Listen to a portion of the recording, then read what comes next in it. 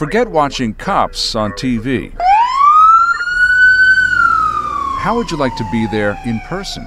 We want to do something that was, completely outside the box for our area and something that was new. Fair Lawn Police Sergeant Brian Metzler will take you out on patrol for a ride-along. It's the brainchild of Chief Glenn Cowles. A ride-along to me is, a first-row seat in a show that people don't see every day.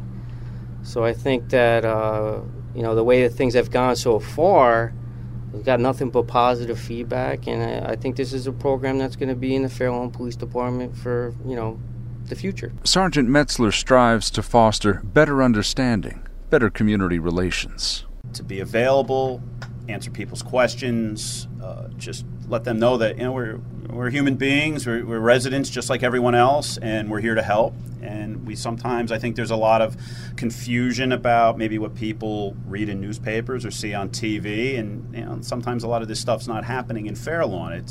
They'll get something that maybe happened in New York City, and immediately will relate it to Fair Lawn, and that may not be the case. Everything's a little different no matter where you're at.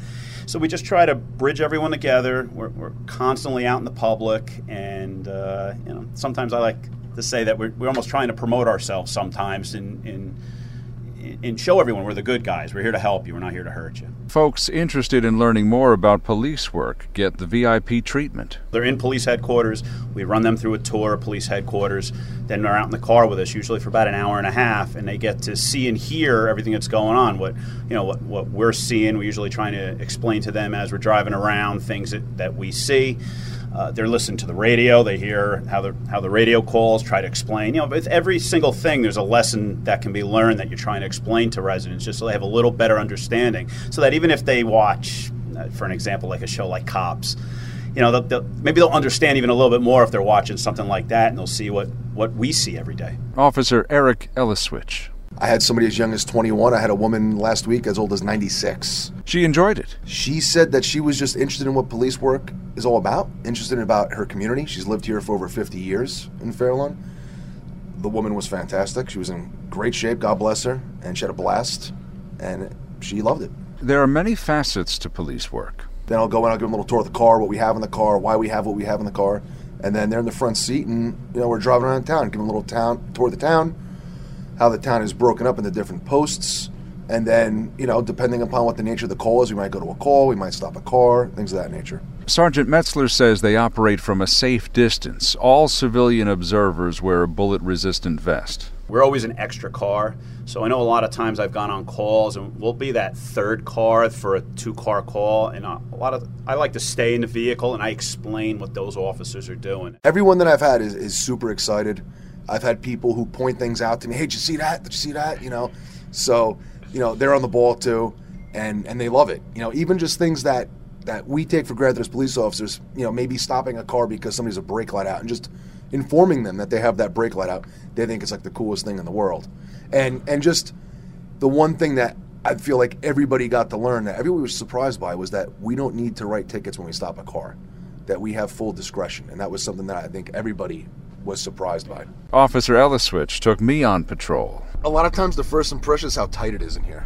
It is tight. With the computer and the camera in here, it's just not a real comfortable place. What are you looking for? You're always scanning. Obviously you're always looking. What are you looking for? When I'm driving around town, like during the day, for example, it would be most of the time, motor vehicle infractions. You might see somebody on their cell phone. You might see somebody that goes right through a traffic light.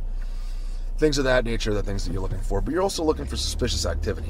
When you work midnights and at night, things like that are a little easier. If you see somebody walking down, let's say, Broadway in Fair Lawn at 2 in the afternoon looking in windows, it's not really a big deal. But if you see somebody doing that at 4 in the morning, then that's something that, might raise your antenna a little bit, that somebody might be looking to break into something. So that's really the difference in, from daytime to nighttime. It was quiet at first, but then the radio crackled to life. Is this the vehicle you had pulled over? 10-4. Doesn't have any paperwork. He's actually on the shoulder right now, on Broadway. A pursuit. A driver sped off during a traffic stop. The officer gave chase. Elizabeth on Broadway. He's just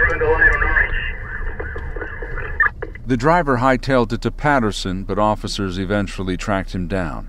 The benefit of the drive-along is perspective, someone right next to you who is able to explain what's going on. Television shows and news programs can shape a perception that doesn't necessarily match up to reality. Some of the misnomers, I think, that people come in here and they think we're like robots.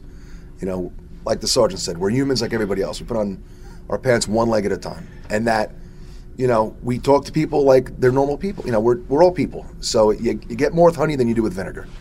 So as long as, you know, it's just communicating with people, going out there, being a normal person, understanding people's problems.